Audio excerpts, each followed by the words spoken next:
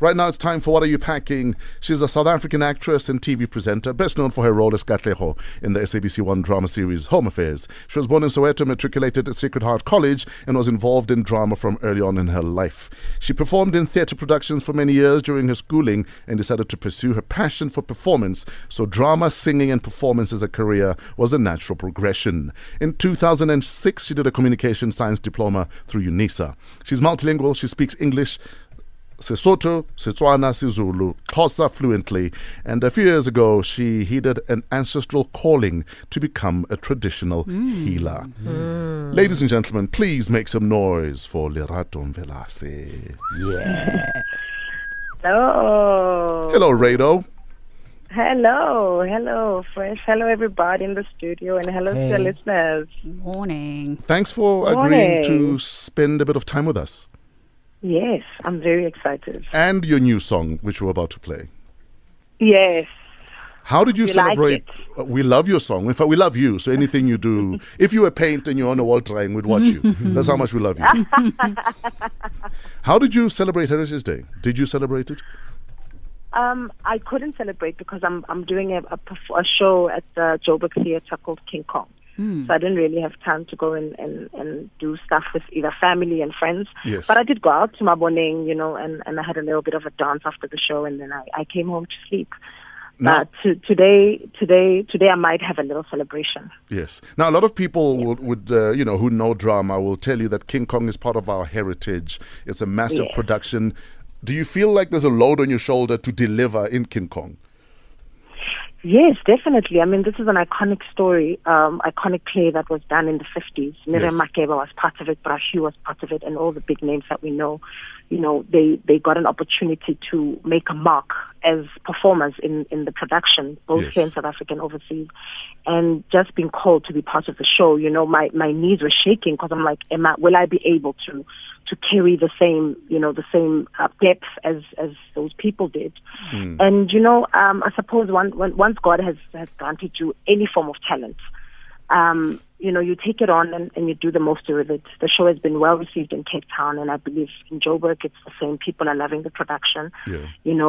Specifically, I've had great reviews, about the character that I'm portraying on there, and it's pretty exciting. I mean, we've got 2 more weeks for people to come and check it out and see what we've got to offer. Sure. So yeah. Lerato, Somizi, Hi, Somizi. bye.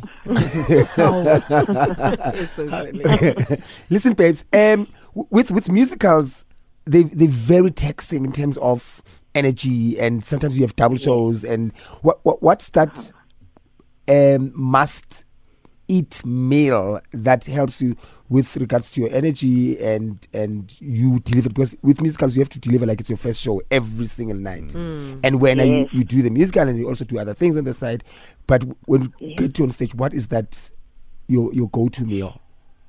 Well, for me, a salad is a basic, because obviously you can't get on stage too heavy. So a nice chicken salad with a nice smoothie, do it for me. Lots of water and boxing. Those are the 3 things that help me a lot. So to give you that exciting and fresh energy every single time when I get on that stage, and also just to keep healthy. Obviously, a nice simple chicken salad with a nice smoothie, a health smoothie, will take you all the way till the end of the show. And then after the show, then people can do whatever they want to do. In fact, I was going to say, whatever they want. Is there any meal that you use as a reward on some Lerato? Well done. Let's have all the chocolate in the shop. Well, yes, definitely a chocolate mousse cake. That's one for me. And then I'll have a big fat burger after that. Because I'm especially on a Sunday after the show. Because then I've done everything I need to do for the week. I'm off on Monday, so I can eat whatever I want to do. A big fat burger and a chocolate mousse cake. Then I know that I've done well for myself for the week. Now, and I've earned it. Lerato, has motherhood changed the way you structure your meals? Definitely. Remember, you've got kids that must eat 3-4 times a day.